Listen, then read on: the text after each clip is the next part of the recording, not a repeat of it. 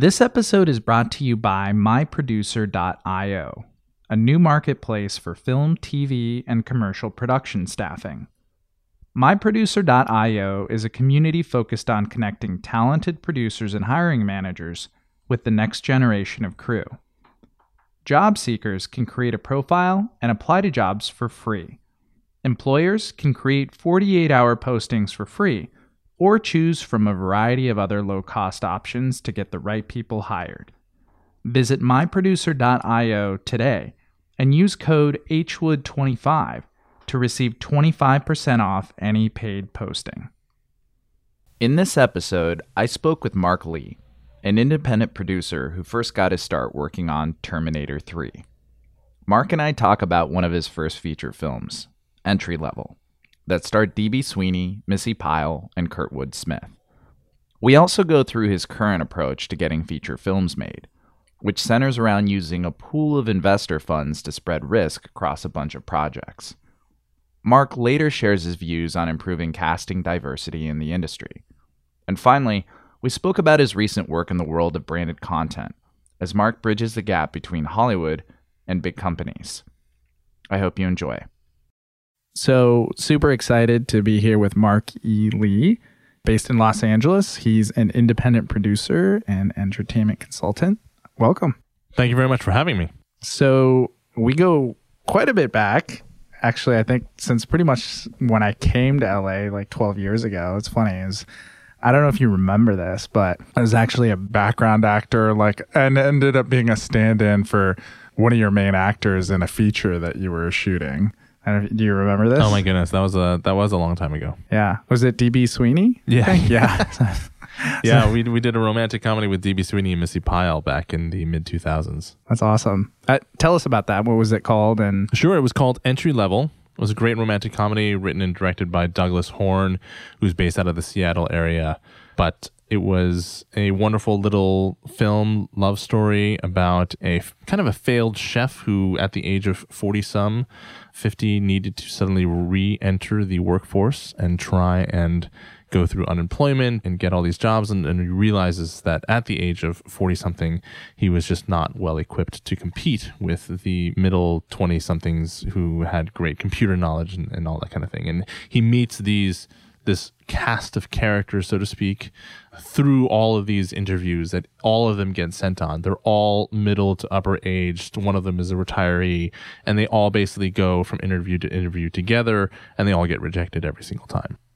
So a little bit less about the story. Just curious how that project even came together. Because at the time, you're still a young guy, but you were a really young guy back then putting together a feature. So I never got that backstory. I'd love to hear it. That's a really good question. I mean, on some level, I actually don't remember how Douglas, the writer-director, and I actually met and got hooked up. I think it was through, a network. It was through a mutual friend.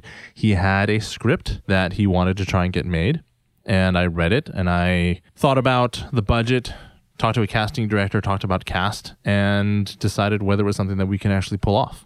And, we were young. We decided, why not? Let's go and do this. I was also working on another feature film at the time called Half-Life with writer-director Jennifer Pong.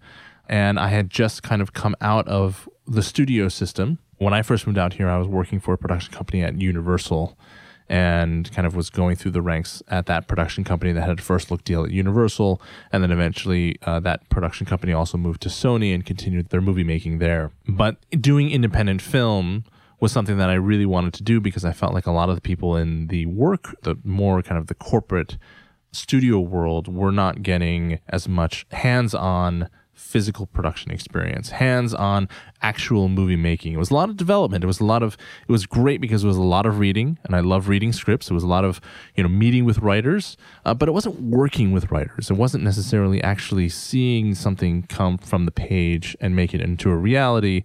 I actually was lucky in that my first job was working on a huge studio film. My boss was directing Terminator 3 at the time, so I actually did get to see how something gets made from page, into the theaters, into a big blockbuster, heavily anticipated movie event. But for a lot of us, a lot of my peers and a lot of us, we didn't really get a chance to actually do. I mean, even on that movie, I wasn't hands-on. I was hands-on in making coffee and delivering dry cleaning. But we were never really kind of making movies. And so it was really nice to be able to have this network of people to say, hey, a friend of mine has this great script, but doesn't know how to make it. And so using some of the network that I had as a fledgling producer, I was able to raise a little bit of money, get the movie made. We started casting. We loved our cast. Had Taylor Negron, Steve Ryan, Missy Pyle, D.B. Sweeney, and Kurtwood Smith. And we were able to get it made. And we got it to a whole bunch of different festivals. We got distribution. And it was a lot of fun. And it was great. And it was a great experience for us as well. And we just went out and did it. We kind of pulled in favors. We called people. It was all about the network. Hey, we need a first AD. We need a great gaffer. A lot of the people that worked on Entry Level also worked on Half-Life, which was the other independent film that I was producing at the time. So, it's a small world, even though it's a big town. And, that was the joy. It was getting a bunch of people together who are really passionate about what they do and putting the team together and just doing it.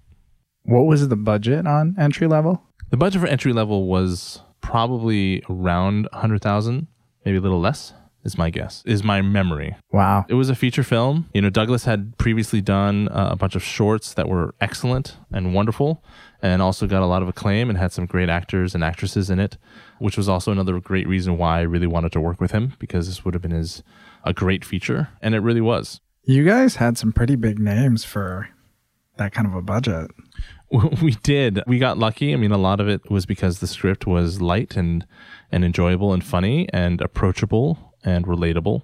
On some level, it probably had to do with the way that we had structured the deals. That was coming out at a particular time when we could offer some kind of back end and not so much front end. Because we had such a micro budget, everyone was working under a ultra low budget SAG scale. So everyone was doing it because they loved the project, because they loved the script, and because they liked Douglas. No one was doing it for the money, I can tell you that much. Do you think more or less projects of that size, or I'd almost categorize that as the under $1 million bucket, are being done today? It's tricky. I think that under $1 million I would like to think that there are still a lot of under $1 million movies being made. I do think that there are probably a lot more under $3 million movies being made with some great actors and actresses, a lot of which you'll be able to see. I'm not sure how much something like, let's say, Lady Bird cost, or how much 3 Billboards cost. A lot of those are backed by, I'm not sure about those two movies, but a lot of movies are backed by, the independent arm of a studio. It's not actually necessarily an indie film. But, you have movies like Whiplash, Damien Chazelle's feature before La La Land, which was, a true just independent film, but he had some great actors in there as well. And that really put him on a map and put his filmmaking on a map, his storytelling on a map. And La La Land, which he had kind of started writing before Whiplash, then was able to get some traction and allowed him to be able to really do what he wanted to be able to do with that project. Is that under $1 million realm a place that you still play in regularly, or is it a place that you think you've graduated from? I like to think... Well, I don't play in it as much lately, mostly because what I realized is that raising money for one film at a time is very arduous. It's a very risky business, as especially when you're raising money for people who are not in the entertainment industry. A lot of them are saying, okay, well, what is the ROI and how many years? What is the ROI after 12 months? What's the ROI after 24 months? Nothing. Zero. Right. Get used to it. And the idea that you can spend $1 million on something and not even be able to sell it for parts. Theoretically speaking, you can give $1 million to someone who may not know what they're doing, and they can spend it all hiring actors, talent, crew, marketing, everything. You can spend it all and then have something that doesn't hold water, doesn't hold weight, isn't marketable, isn't sellable, isn't worth anything. They could take that $1 million, put it into a piece of land at the height of the market crashes. You can still sell that piece of land theoretically for a loss, but you can still get something out of it. That's not the case for film, and so it makes it inherently very risky. What I ended up doing was I ended up creating a small fund with a couple of other producers, whereby we took investments and we diversified it across now 10 to 12 different projects. And we went to multiple different investors and created this pool of money, some of which we invested in other people's projects, some of which we invested in our own projects. And that portfolio that we had created allowed us to be able to make small films or projects or invest in other studio bigger films and be able to make a return on investment for our investors, even if not every single one of those 10 to 12 different projects actually ended up getting made. Yeah. You almost created like a mini studio, because that's really the studio model, is to diversify the risk across a bunch of projects, and knowing that a bunch of them are going to be flops, a bunch of them are going to be average, and then a bunch of them are going to be hits, you know? And it's interesting because we actually kind of did it also not just to benefit the investors, but also in some ways to benefit the people working on the films. My career goal is to find people that I love to work with and work with them over and over and over again. And so the crew that we would use on a film that would have a tiny, minuscule budget, we would also use on a film that had a much bigger budget. And so, we said, look, I'm not just only going to come to you when I can only pay you $100 a day. I'm also going to come to you when we can pay you a lot more per day, your regular rate. Because we have this professional relationship that is bound by trust, and we trust each other, they're much more willing to say, I did a great, huge project with you guys before. Let's do this small little project. And it doesn't, we can just pay me enough to take money off the table out of the conversation. And let's do this because I love the project. I love working with you guys. We love working together, and we love making stuff together. And so having a slate also helped our relationships with the crew. Absolutely. Yeah, and I love that you bring that up, because that's probably my mantra as well. I really try to, and as a company, Marching Penguin tries to do this, is bring in people that we'll work with and continue to work with them as far as it can possibly go, and love to think that folks that we work with here will work on a feature that we do someday or a TV show that we do someday, right? So there's inherent benefit across the board to keeping those relationships going.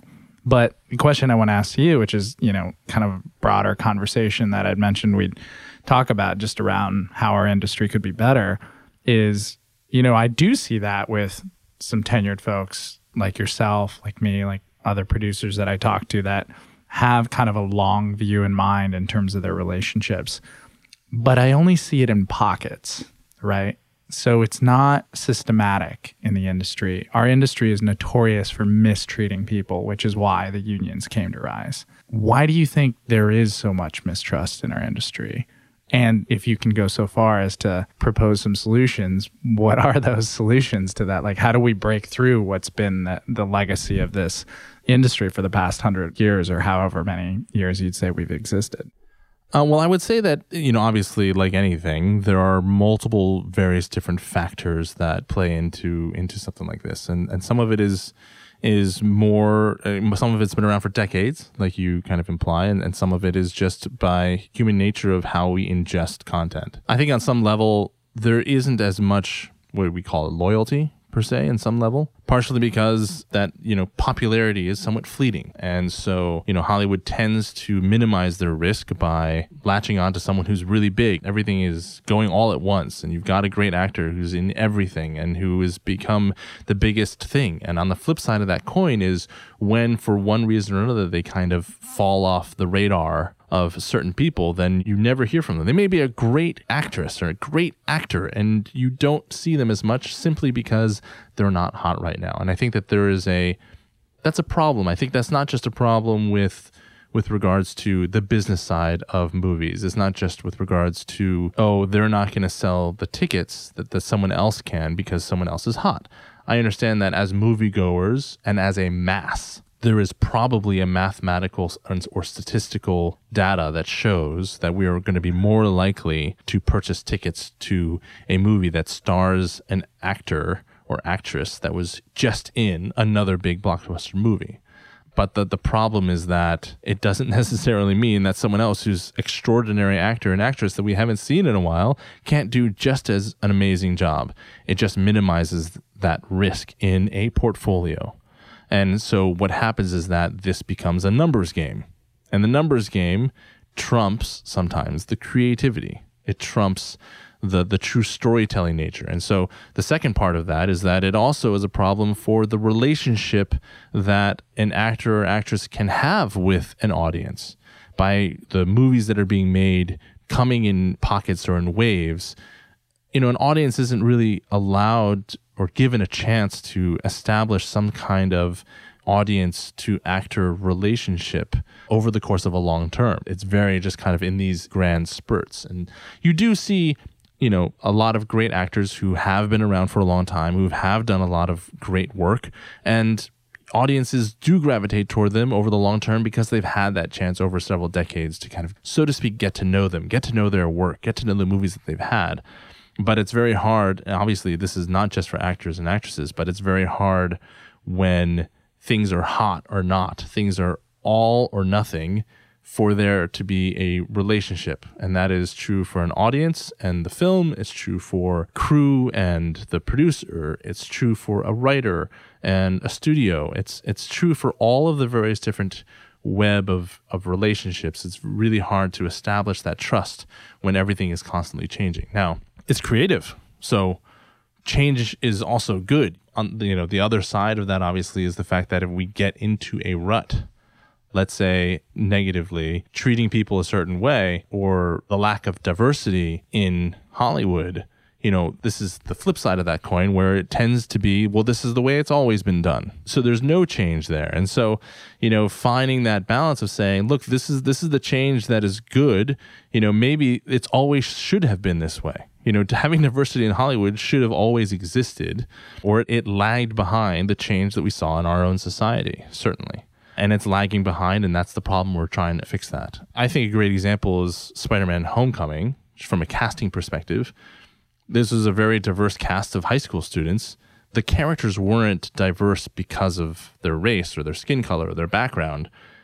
They were just a snapshot of America or of a part of America. And so it's nice to feel like they're not being celebrated because of their race. I don't want to be, as an Asian American, I don't want to be celebrated because I'm Asian American. I would like to be celebrated because I am good at what I do, or because I am a great storyteller, or because I'm a nice person even, or because I happen to find a wallet on the street and return it. It's like, I don't want those things to be because I'm Asian American. I want them to be because of what I do or my actions. So I think that the greater opportunity that we can give people to show what they can do with their talents, not because of their background, but perhaps in spite of their background, what they can do, then everything is going to become much more accepting in general. Yeah, absolutely. Absolutely. That was good. I was just like processing. So I kind of went off on a tangent. I know. Kind of wanted to go almost back to the original question and in a way re-ask it. I'm just kind of forgetting what the original question was. Just about, I think we were talking about loyalty, and you had mentioned there being these, or I had said actually that there's these pockets of producers like you and I that do show the loyalty and do take the long view, but that's not always the case. And you kind of mentioned, some of that has to do with what's hot or not, and that mentality, and that not just mentality, but just that's kind of a way of life. It's a practice. Exactly. So I guess the follow-up to that, which you started to get into, but would love for you to kind of address more directly, is, how do we solve some of that? How do we get people to, stop in a way? It's almost like high school all over again, right? Where you are, following the jocks because, they're part of the football team or the basketball team, or the cheerleaders because they're at all the sports events. And it becomes very much about, what's happening in the moment. And it's almost a little too superficial. And then you miss out on all the other stuff. And I say it's like high school because everyone knows that, what happens in high school is rarely a reflection of what happens later in life, And so if we adopt that mentality to Hollywood, it's like, sure, there's a lot of great things that happen in the industry, but imagine how much better we could be if we didn't have this high school mentality all the time. I would like to think that it might stem, one, so to speak, solution, or one area that we all, as members of this Hollywood community, could improve on, is this idea of succession, is the idea of the next generation, is the idea of not just how can I build my company, my portfolio, my rap sheet, my, history of all the things that I've worked on to be better, or how do I get awards? It's a matter of saying, how can we create something in such a way that we can inspire the next generation, inspire tomorrow's filmmaker as well? How can I bring on a new producer? How can I bring on new people that will come after me inevitably and show them the trials and tribulations that I'm going through with this particular project and getting them hands-on experience? Because I think that what happens is we do tend to, get into these pockets and feel comfortable in these pockets, but we don't have as much of an ability either to feel comfortable banding together or feeling comfortable stretching out, because there are a lot of times when we stretch out and we get burned. Absolutely. And I think that the more that we can say, look, getting burned may be part of how we go about this world. This getting burned does not exist just in the entertainment industry. I mean, it probably exists in every industry on a large scale, which is unfortunate. Yeah. But I think as soon as the emphasis turns toward how can we make our industry better for tomorrow's generation, not just for us, how can we make it better for the next generation of filmmakers, of writers, and how can we bring them up? How can we bring them up to see what's wrong with the way that we do things now so that they can do it and yet give them the freedom to be able to do it better in the next generation? And I think that we will see that the tides will turn because so much of the industry tends to focus on what's good for me, what's good for the way that I'm doing it, and, taking, let's say, big corporations, obviously individuals at studios, there are a lot of great people that work there. A lot of people, feel like studios tend to do things the way they've always been done and wish that there was more innovation and chances and more risks taken. Now, I'm sure there are people who work there that are great and they would love to take more risks. But, sometimes when you're part of a big machine, you're less able to do that. You have less tools at your disposal to do that. Yeah, absolutely. And I can say this since I'm not part of a big corporation, even though we have some clients that are big corporations, but I think the term corporation and risk are completely two different sides of the spectrum, right? It's just not in their nature to take risks as a general rule. So it's about risk mitigation. Right. And it's hard to move. I think that as a larger company, you're responsible for a lot more people. If you're a public company, now you are responsible to your shareholders who only care about bottom lines and not necessarily the stories that are being told. The quality, it's more quantity, not quality. And so that's the danger that any sort of growth business gets into is, where are my priorities? Where are my values? And when you grow, Marching Penguin and My Producer, if you grow any business that you have, if you put keeping and maintaining your values, no matter how big your company gets, then you're going to be growing your next generation. You're going to be growing the next generation of people that are going to say, let's not stay in pockets. This is not how it has to be done. We can be able to be effective in ways that we didn't think we were prior to this because we can't be bullied as. Love it. So let's switch gears. I want to go back and talk about Terminator 3 because you have never told me much about this. So out of personal curiosity, although I'm sure our listeners are interested to know, tell me more about the project. And did you walk around for months at a time quoting previous lines from Probably what made working on that film extraordinarily dynamic for me and for everyone that was working on it was that it was just before Arnold Schwarzenegger was governor. In fact, it was, I believe, his last project before he became governor. Before he became governor? And so what? it's like the whole thing. If you had taken a break from the campaign and just went to sleep for a year when Trump and Hillary were going at it, and then you woke up a year later, it's like, wait, who's president? No, come on. Right, exactly. And so it was fascinating because, it was great to be able to learn. Obviously, this was my first job. I was an intern, a few years before, and the production company was making another big movie. But this was really the first time that I kind of was in the trenches. And so it was really great to see, get to hear and, of course, meet, Arnold Schwarzenegger as a character and as a person was a very fascinating person to me. And I think if you've ever seen Pumping Iron, which is a documentary when he was bodybuilding, there's so much of that just even still rings true today. Just by his personality, that's so fascinating. He can command the room just by entering and saying one or two things, and he can command a conversation. He can direct everything. He has a presence that few people, have. But it was fascinating because then he parlayed all of the publicity for Terminator 3. He didn't even have to try, but it all became about his conversation about his becoming governor. And it was perfect. He was getting all this, so to speak, free publicity and got his face on television and on billboards and everywhere plastered around California. And it was for Terminator 3, but it was also kind of for his run for governor. That's what made that so fascinating. Of course, it was also fascinating because it's a franchise. It's a huge franchise.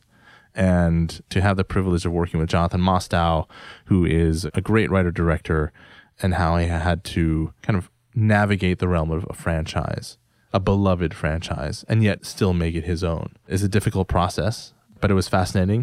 It was fascinating to hear about the rights.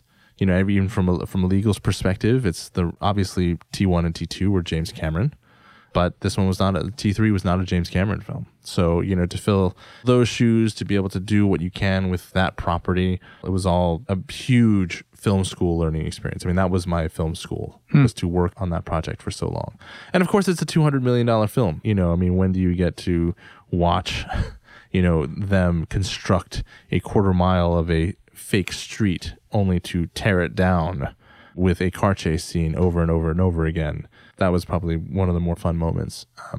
But, you know, even besides Arnold Schwarzenegger, you know, you also had Kristanna Loken, who hadn't done an extraordinary amount of work up until that point. And so this was a huge role for her. And then you had someone like Claire Danes, who's been in this industry forever and was a great person to have on set all the time. I think the very first time I met you, I think it was Water Gardens, where what were we doing? I don't HBO was. Yeah. And it was another, I forget her name. Jen Crucius. Probably, yeah.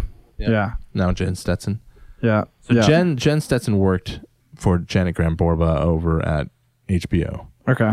That's probably how why we I met, have that why you have that yeah. memory. But I didn't ever work at HBO. Where were you at that point? I was always working for Mostow Lieberman, which was at Universal and then Sony.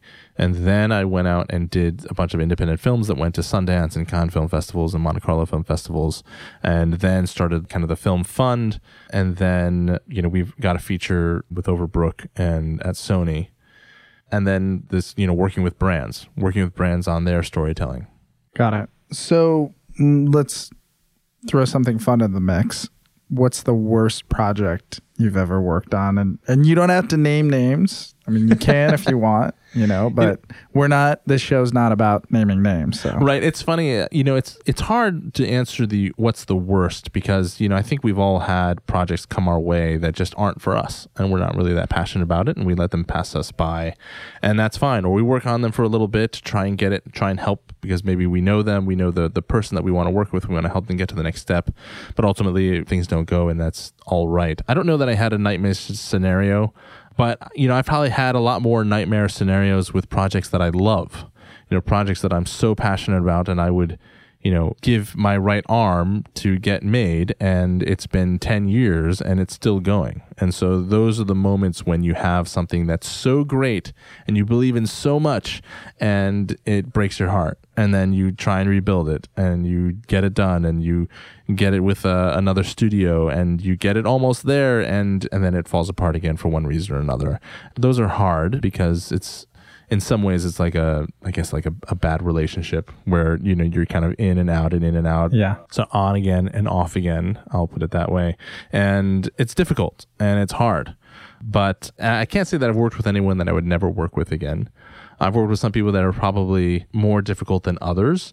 I would say that there was a film that I was working on, and we only had about a 19-day shoot, and we were through 11 days. Maybe it was a 21-day shoot, but we were through 11 days, and we had to meet about whether we were going to just call it, because, you know, one of our pieces of talent was not working out so well, and we had to decide, do we push through? Do we sit down with them and we had already sat down with them about their dedication to the project, and, you know, we had to make a decision. We had to run the numbers. We had to decide, do we call it? Do we recast and start all over? Or do we believe that this person's right for the role, which we did? It just was, you know, there's certain things that just felt like they weren't all in on this project. Wow. And so it was getting to the point where it was affecting the quality of the work for everyone else. That's brutal. And so that was a tough one. I mean, that whole project was difficult, but, you know, we ended up working through it and having a nice heart to heart. And, you know, I will say that person, you know, really stepped up after that, and really did a great job, and you would never know. You would never know otherwise. But there's that moment where you think, wow, is this literally going? We're already in production. We're more than halfway through, and it may all come crashing down. Yeah. And if it did come crashing down, it would be because we had to pull the plug. Yeah. Which is a terrible decision you hope never have to be in the position for. Yeah, absolutely. That's scary. I mean, it points out how different the industry is from anything else, because number one, to people that are outside of the industry, I always talk about the fact that doing projects, whether it's, branded content or a feature, a TV show, every time you start a new project, it's essentially like doing a startup. Because you're building the staffing from scratch, you're either building or pulling in new IP, and you're constructing everything as if it's the first time. And so because of that, it's extremely taxing, time-consuming. There's a lot of challenges that are unexpected that come up, even for very tenured producers and people that have a lot of resources. It's just you're doing it all for the first time. So that, on top of the fact that if you have a personnel issue, which is essentially what you had, in the corporate world, what HR does is they just come in and say, well, we can either fire them outright or we can have a heart-to-heart. But 9 times out of 10, and, a lot of companies won't come out and say this, but this is what happens. They're kind of hoping that the person either quits or that they fire them pretty quickly, right? Because they just want to get rid of the problem. Right. But in this case, it's like if you get rid of the quote unquote problem, well, you've just created a massive problem on top of that, right? Like the whole business is at stake. So I find that fascinating. It's true. I mean, and like you said, it's basically saying you're not giving up the IP, but we were responsible for a lot of crew members too. A lot of people that were counting on us. So it becomes a matter of saying, what's best for this project? We all had to come back to what's best for the project. As much as we cared about, the people that, our investors, or we cared about the crew, we cared about anything. It was like, what is best for this project? Is this piece of talent the best thing for this project? And creatively speaking, on screen, it was still. It had not yet gotten to the point where now the work on the dailies was just unusable. It had not gotten to that point, but we could see it getting to that point, unfortunately. Yeah, and what we didn't want to have happen was for us to be on day 20 out of day 21 and realize that everything from day 12 to day 20 was unusable. And now what do we do? Yeah. So we tried to really have that discussion early, although it was a very difficult discussion. But we did get through. And I think that with the communication, like any relationship, whether it is with crew or actors or writers or directors, having that communication on the earlier side of things really helped and benefit the project in the long run. So we were all really proud of how we overcame that, which was nice. Awesome. I'm glad you came out of it. I hate it if that story ended with, and then we just pulled the plug on the project and everyone lost their money. No, it's true. And then the unfortunate part is that happens. I mean, that happens on legendary films. I mean, the times that you read about, let's use Back to the Future as an example. Michael J. Fox was not the first person that they cast for that role. Right. They were filming with another actor. Yeah. A whole bunch of scenes that are now totally iconic to that film. And it's weird. You can watch them on YouTube now. But I mean, if you watch them and you expect to see Michael J. Fox's face pop around the corner and it's someone else, wearing that puffy down jacket and sneakers and jeans and getting out of the DeLorean, it's just kind of weird. Amazing. But that happens. And those are the hard decisions that one has to make. Yeah. Yeah, absolutely. So what's your advice for 2 groups of people? And this might be a funny way of putting it, but I think it'll make sense when we get into it.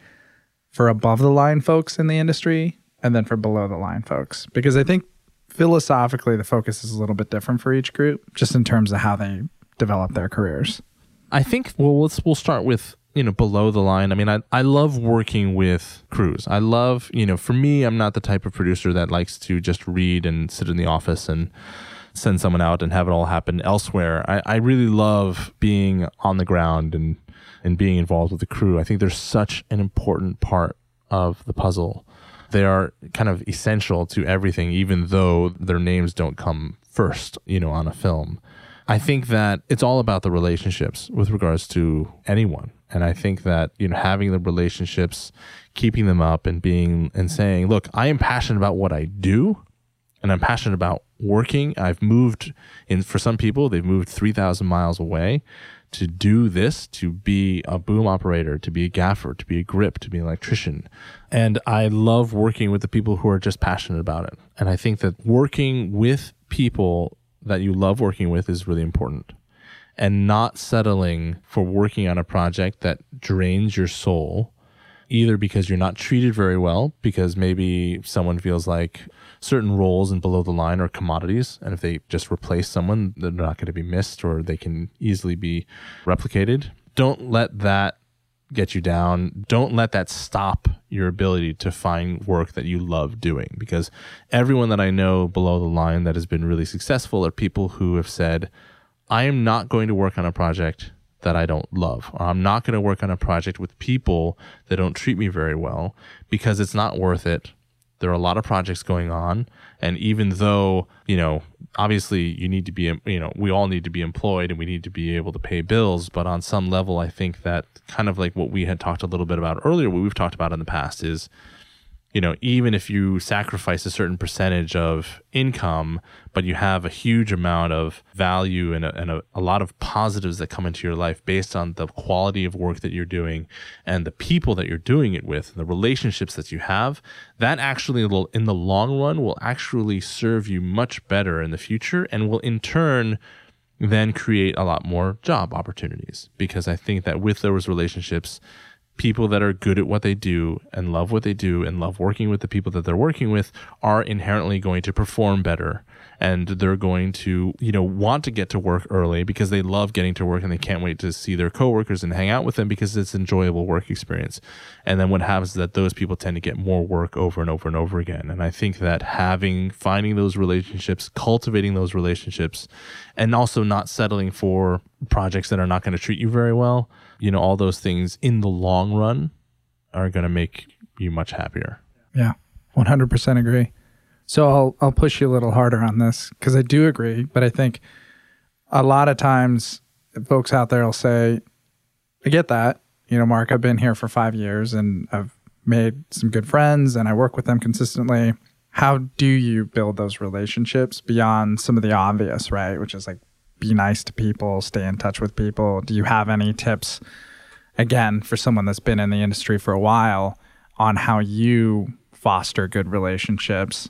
Cultivating relationships is key. How that happens is obviously, it's not just the idea, but it's the execution is also important. So I think your question is basically, how do you cultivate those relationships? Yeah, because I think it doesn't always come naturally to people. In some cases it does, and I'll be perfectly honest. In my career, I had to. I think compared to my 20s and my 30s, I made a bit of a pivot, which is in my business relationships, I decided to be more like I was in my personal relationships. I was a little bit more structured and rigid in my business relationships. And I realized that in my 30s, if I would just act like I would with my friends, that things got a lot better because I wasn't keeping score. I wasn't compartmentalizing things. I wasn't afraid to say things.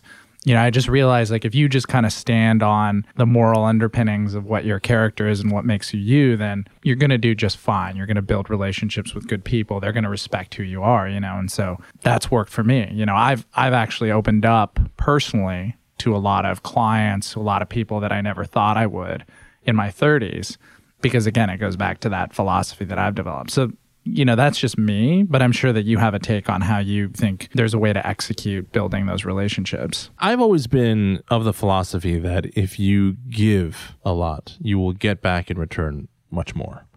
Specifically speaking, it would be not just saying when someone calls me and recommends me for a job, I'm going to go and do that job and I'm going to do a great job and make sure that the person who recommended me is going to earn the trust of the person that they asked. And because I am going to do this job and I'm going to do it to the best of my ability, I'm going to do a great job. I'm going to knock it out of the park.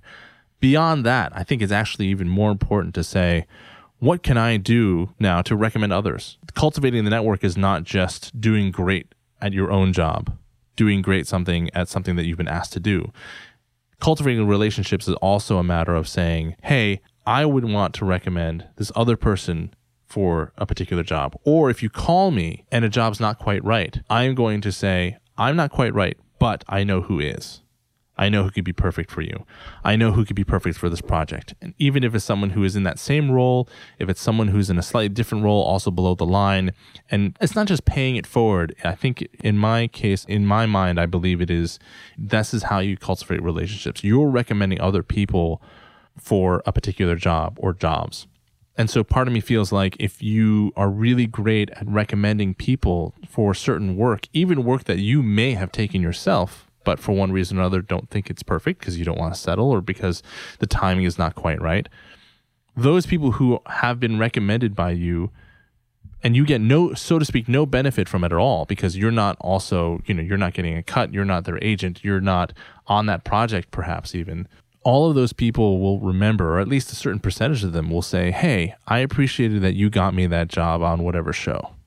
And if some other show that now I'm on, I'm going to give you a call and say, hey, you should come join us. And I'm going to tell my producers that they should join you. And if you do that enough times, if you recommend other people, if you recommend 10 other people, let's say even if only 2 of them go on to be a part of a big show and recommend you, that's 2 more projects that you could be a part of that you wouldn't have been a part of if you hadn't recommended 10 other people. So I think cultivating the relationships is also giving back. It's giving it to other people that are around you, other people who are at your level or even higher or lower.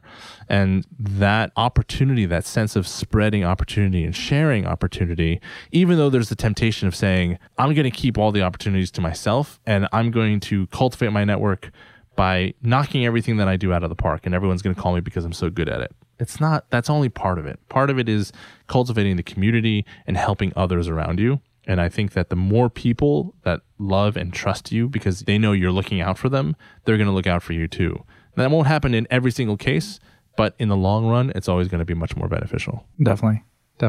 Words of wisdom. So you told me a story once about a feature that you were working on. And like I said before, we do not name names here, so we won't name them. But there was an actor that forgot his or her lines. Oh, it's the perils of very low budget feature filmmaking, I think. We had a wonderful actor came in for us.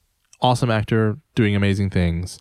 We were on location in a State Department building so that we could avoid some location fees. But we were in an office building and we were actually filming in offices because we couldn't film on a soundstage. We just didn't have the budget. And so we were in this small office that was probably about 10 feet by 12 feet. I mean, pretty small by all sorts of the imagination. Must have gotten hot. It was very hot, and fortunately with the acoustical tile ceiling, we could mount lights up above the ceiling line. But in general, it was pretty tight. But everyone was great. Everyone was in great spirits, and the crew was great, and the actors were great. Until we started filming, and then our poor actor who had come in clearly came in, either was having a bad day or just came in underprepared and did not know his lines. And it was a pretty lengthy scene. It was several pages. And in fact, this was our lead actor and this particular actor would come back over and over again over the course of the feature film, over the course of the story. So we were filming a lot of various different scenes, but all in this particular location. And this poor guy kept forgetting his lines to the point where it started actually messing up our other lead actor with his lines. And we tried, we said, look, we're going to write out your lines on a big piece of white cardboard so you can just read them. Even though it's not ideal, it's better than what we've been getting thus far. We've been filming for probably 2 to 3 hours of not very useful footage. We decided, all right, we're just going to write out your words and you just read them. Unfortunately, the office was on location was so small and his eyesight wasn't spectacular either. So we had to write it big enough so that he could read them. But unfortunately, it was so big that when we filmed him, you can see his eyes move from left to right and then left to right and then left to right as he's reading his lines because the room was so small and the sign was too close. Yeah. And so it made actually life very difficult for the crew, obviously not just for the actors, but also for the crew and the director and the DP and the sound person who we did so many takes. It probably was the worst for our editor, who then had to go back and try and cut and paste and somehow salvage the scene so that it would actually make sense, because there were just so many pieces, left here and there that were workable. And to his credit, you would never know from the final product. He was able to piece it all together.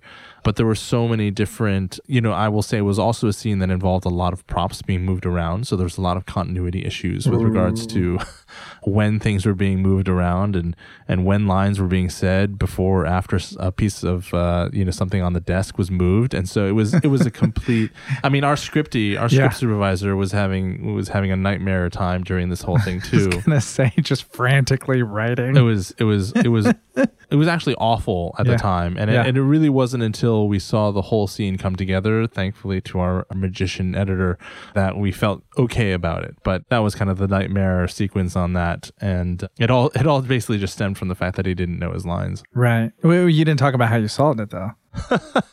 We didn't really solve it. It was really the editor that magically made it all work. We took a break. We said, look, go learn your lines, please, and we'll take a break. At this point, it may have been actually a lunch break. We'd spent all morning doing this. And he went off, learned his lines, and came back. And unfortunately, at this point, he had kind of messed up the rhythm that our lead actor now was starting to lose his lines. And the whole scene was only supposed to take half a day. Ended up taking a whole day. In fact, we had him come back the next day and have to, finish up some of the what was supposed to be done the previous morning. And then at some point, we just had to call it, because we were only in the location for so many days. We were already behind at this point by about 3/4 of a day, which for a 17-day shoot is a long time, and was a low budget. So we were burning, so to speak, money as we were doing this as well. And so at some point, it just became, okay, do we have enough to just move on? We might have to cut some scenes. We might have to just keep our fingers crossed that it all fits together in the end. And it ended up fitting all together in the end, and I'm not sure how our editor did it, but he was a master, and I am forever grateful for that. That's hilarious. But the actor's a great actor. The guy does a lot of work. He's very well known, and I think he was just probably just having a rough day. I think you're probably being kind. I'm gonna say what I think he was going on. Do you know what I'm thinking? I'll give him the benefit of the doubt and say that he came from a primarily an improvisational background, and he was very good at improv. But when we made him stick to his lines, it was all over. Maybe. Okay, that's fair. I was gonna say Occam's Razor. I think it was just a late night. Yeah, right. Exactly. Anyway, we'll move on from that. Let's just hope it doesn't happen for too many other producers in the future. I know how bad that can be. I had it happen on a short film of mine once, and it was my own money in the short film, so it was brutal. I definitely empathize with that situation. So let's switch gears and talk a little bit about what you're doing nowadays. You're working with a major gaming brand, doing some interesting branded content work. Right. So would love to hear a little bit more about that, and, what's the approach on storytelling, as opposed to how you normally approach storytelling with independent films. Sure. Well, I've always considered myself a storyteller first, and always putting the emphasis on story. Whether it's a feature film, obviously, especially a feature film or television project or whatever it may be, it all came down to what's the story? What is engaging me as an audience member to this story that's going to make me watch it? Maybe watch it over and over and over again.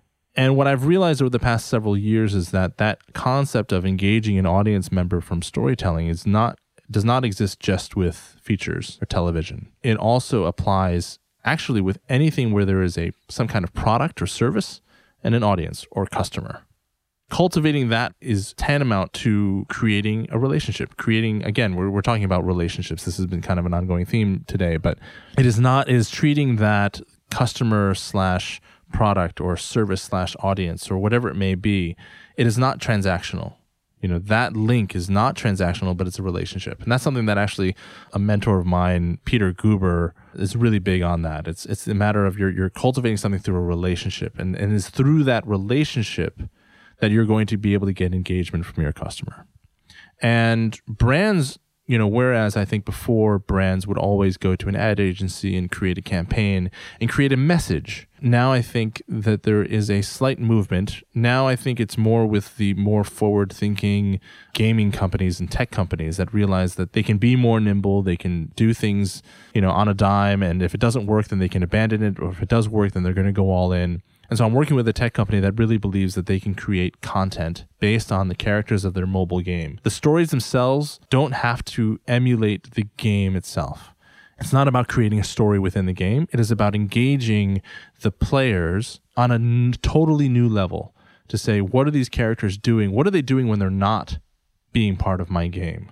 What are the interesting stories that can be told that are going to make me more interested in playing this game? And perhaps most importantly, if you're talking about bottom lines, a lot of mobile games have a decrease over the course of years because people tend to jump ship and play a different game, whatever's new. What they're trying to do is they're trying to engage their audience on new levels so that that exodus does not happen as quickly. In fact, they found that by engaging their audience on different levels, not just with the game, but it not only does it decrease the rate of movement to a different game, it actually increases and they gain new viewership or new gameplay, new players, even later in the life of a particular game. And so it's really very effective, and I've been very privileged to work with some great people over at this big company. And there's another game team, in fact, that has engaged me as well. This is actually a new game that's going to be coming out, and they would like to incorporate storytelling right from the get-go, right from the beginning. As opposed to waiting for 5 years of getting players on board first and then engaging them. They're doing it right from the beginning.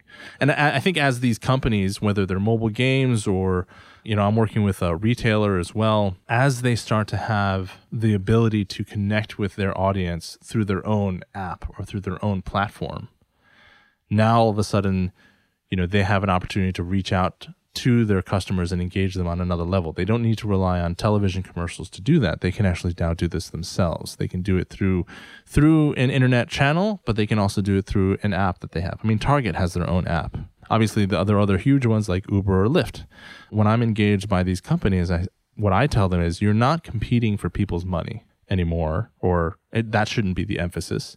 The emphasis is really how you're competing for people's time. There are 500 scripted shows in Hollywood being produced right now. I mean, it's more than ever. We just don't have the time to watch all that stuff. Even with the advent of DVRs and Netflix and SVOD or subscription VODs or streaming, even with all that, we still can't watch everything. Of course not. Yeah. I mean, I'm watching a show right as we're recording this podcast and still not able to catch up. That's what's going on back there. Trying to catch up on Altered Carbon, by the way. Just stay. So now it's the idea that if you can successfully compete for a customer's time, then the money will follow. Yeah. That now they're going to be more engaged because they believe in this particular product, because they're more engaged with the product on multiple different levels. So it's not transactional, it's a relationship. Yep. And the money the revenue will then follow after that. 100%. And I think that's definitely the mantra that Marching Penguin takes on as we approach creating content for brands. But, what I throw back to you is kind of from the point of view of skeptics who say, we're not Target, we're not Uber, we're not a big gaming company. How do you expect us to fund these projects and, get people involved? That's just not what we do. I think there are skeptics out there that say this is just a big company thing. Well, I think that for anything to be successful, it comes down to what story you're telling. And I think that obviously a smaller company might not have as wide of a reach to tell that story. But the more effective that it is in telling that story to the customers that it does have, the greater ability it has to grow, the greater network effect that particular company is going to have, because people are going to be talking about how they're engaged by that story, even if it's on a subconscious level. And so I think that even the smallest companies still have an opportunity, especially in this day and age where anyone can put up a YouTube channel, anyone can put up an app on some level, whether it is an educational app or whether it is an app to connect parents of a particular elementary school to be able to coordinate, carpools or time or book swaps or whatever it may be. These are all things that can grow based on the network effect of the customers.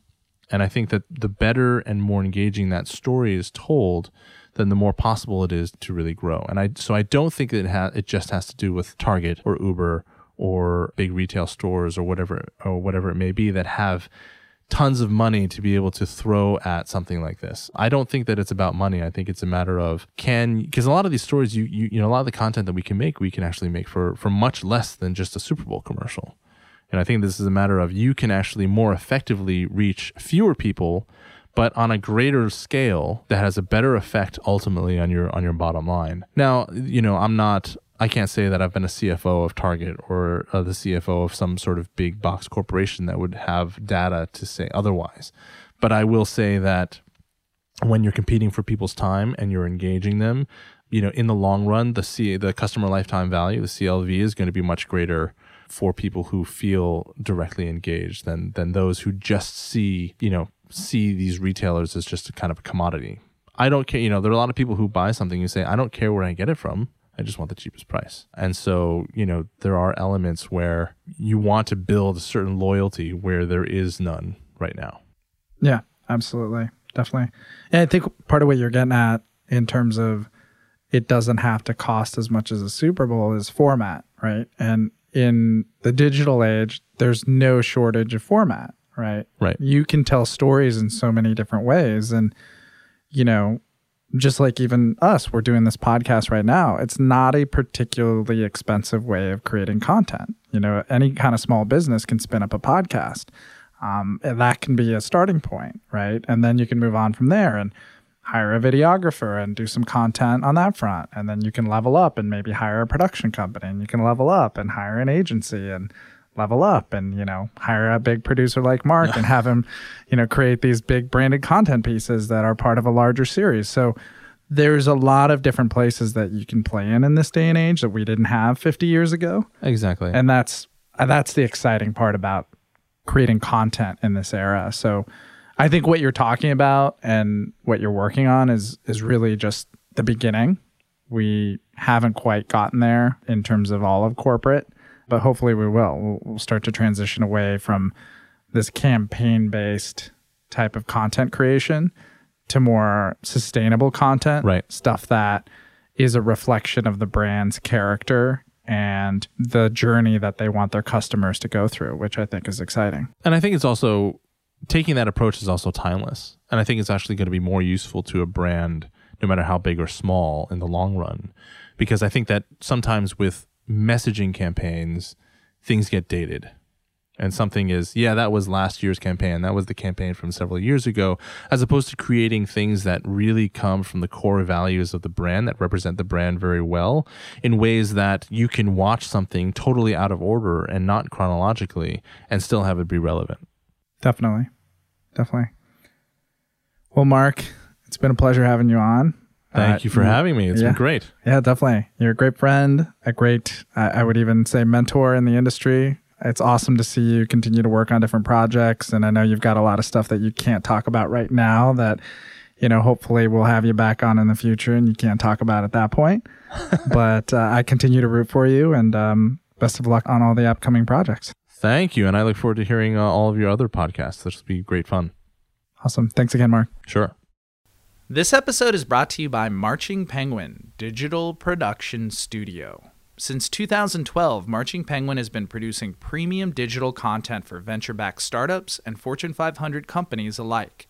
With more than 1,000 produced videos to date, Marching Penguin has a broad experience set to accommodate marketers looking to create a stronger online footprint with video. Visit gomarchingpenguin.com to learn more today.